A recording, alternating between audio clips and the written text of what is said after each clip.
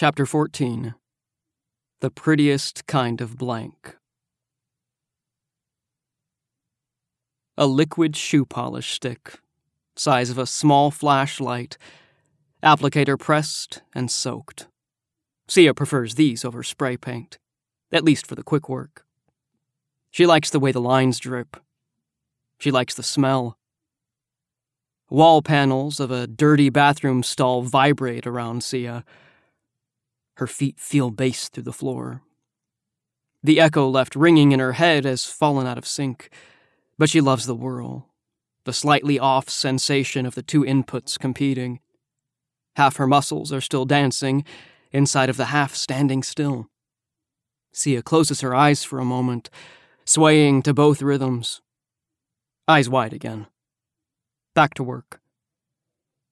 She removes the cap, pauses, a quick chemical sniff, and touches polish to wall. Keeps pressure, waits for the first drip. The liquid crawls slowly, winding its black stream over dried gum. Call for fuck or dick suck phone numbers, chicken scratch and spit, pooling like a tiny tar pit atop the toilet paper dispenser. She drags the shape, quick and graceful. A melting moon, split in half and leaking its dark borders down the stall. Switches to marker now. Capital M tagged in the left, capital E inside the right. Miri Emma's initials bleed into the moon.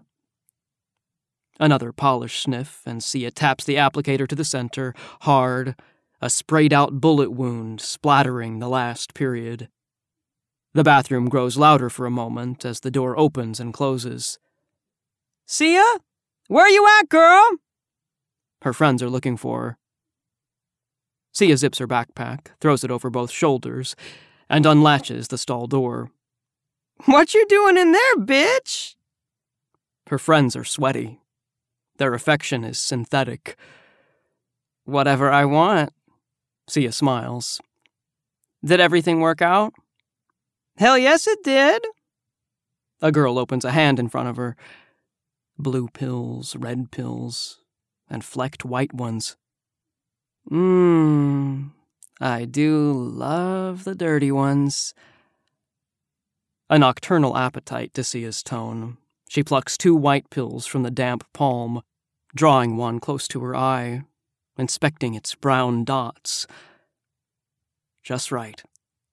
The dirty ones shake your vision. They make your teeth rattle. Sia puts both in her mouth, chewing before swallowing. Without a word, she walks past her affiliates, out of the bathroom and into the noise.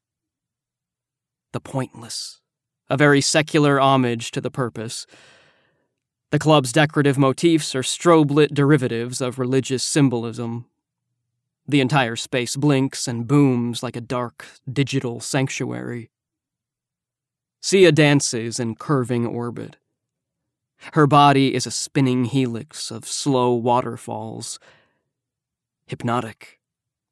Any day, any time she pleases, Sia uses boys up, filling, emptying, and crumbling their little hearts without a thought. Many are staring. She locks eyes with one and gives permission to approach. They dance in front of the totem. A thick polymer, almost glass, the sculpture ascends in a ladder of mythological faces. The huge head of a lima bear burns green at the base. Its eyes swing like wild searchlights, shuddering on and off to the rhythm. A serpent head, Sammy's godsake, sits atop the bear. Its fangs glow white, and an illuminated red illusion flickers its forked tongue across the dance floor. Gods and goddesses stack to the totem's top. R.A. Her emerald eyes are 2,000 watts of cold stare. Crowing the ascent is her moon. Made of mirrors, spinning, it shines as an orbital lighthouse over the sea of flesh below, guiding the chemical tide, pushing and pulling bodies, crashing reckless into careless, quickening the network of bloodstreams. Sia is close to peaking. No one is invited to share this feeling with her. She pushes the boy away and dances alone. Bass crawls thick, a wet static, dense and slow. Sound waves coat Sia like loud mud. Her hands and feet are blank flags, rolling in a wind choreographed by good drugs, a very intense grace. Sia closes her eyes. She listens to her blood foam, moving fast as the chemicals boil. Motion and sensation only. Thoughtless. The prettiest kind of blank. Sia goes away, dancing along to her own disappearance, sweating to her extinction. She comes down in the back seat of a friend's car. Windows open, the chilled breath of the city fans damp clothes in a neon blur. A blunt is being passed. She accepts. Pressed against the door, resting her face to its lock, Sia's blonde hair sweeps in and out of the airstream. She takes a hit, exhales, and watches smoke curl, stuttering and confused, caught in the glitching current of the car window. She exhales again. The cloudy rhythm is pulled apart in pieces, disappearing completely into the passing city. "Take a left here," someone says. "Pull up alongside the fence." Doors open. Everyone gets out. Sia last. Using Mac's key, a copy made without his dad's permission, they enter the 4 a.m. emptiness of the presentation grounds. Whispers and giggles, they make their way. Fog hangs eerie and weightless, misting its ambiance onto the stage. Sia and her friends climb the steps, arranging themselves in a seated circle below speaker's podium. They remove their phones, turn the settings to firelight mode, and pile them in the center. Realistic holograms flicker from the screens. Networking with their neighbors, the phones emit a single fire. Room temperature flames, pink and blue and pastels and purples, diffuse through the fog and lap shadows of an odd future onto the circle of faces. Sia's sweat-smeared makeup is especially complicated tonight. From mulling around backstage, Mac rejoins the group. He's carrying the latest jar of Gary, a tiny, preemie baby floating naked, pickled in formaldehyde, this particular incarnation born with its heart on the outside of its body. God Gary, God of vulnerability, wearing his emotions inside out for all to see. It's a strikingly sick prop speaker resurrects only for the rawest of sermons. Mac spreads the phones like embers, resting Gary in the thick of their light. "Ew, and gross, and fucking nasty," come the commentaries. Revulsion as a fun feeling. Sia lights a joint, takes the first pull slow, and lets the smoke go, milk thick into the flames and around the jar. The visual effect is a dead neon chill.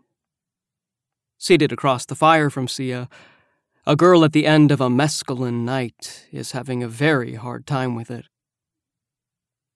"Divine God, gross baby in a jar." Mac is at the podium. "We come here tonight to praise you, to bask in your vulnerability, to do a bunch of drugs with you." Mock hands of prayer are raised. "Yes, Lord Gary. Bless you, baby Gary." Playful secularity. The circle is having fun pretending. All Sia hears is a donkey breathing in her background. It breathes some more. "It's a cold world, God Gary, filled with endless judgments and rejection." Mac is doing his best speaker. "Still, you wear your heart on your sleeve. Such bravery, such vulnerability." Mac is proud of himself. Somehow, there's a member of the audience not paying him attention. He hops from the podium and scoots back into the circle beside Sia. She edges away. Mac holds 2 empty fingers in the air. "Puff, puff," he hints. "You gonna smoke that all by yourself?" Her eyes fixed on the fire, herb smoke trailing from her nose. Sia doesn't notice the dried paint on Mac's cuticles, the faint smell of pesticides soaked in his skin. Her answer comes delayed.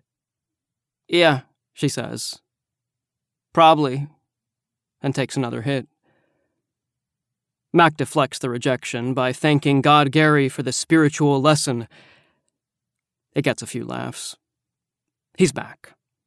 He tells the boy across the fire to spark one of them blunts up. Sia Imburyu is too cool to share tonight. The boy does. He passes it to Mac.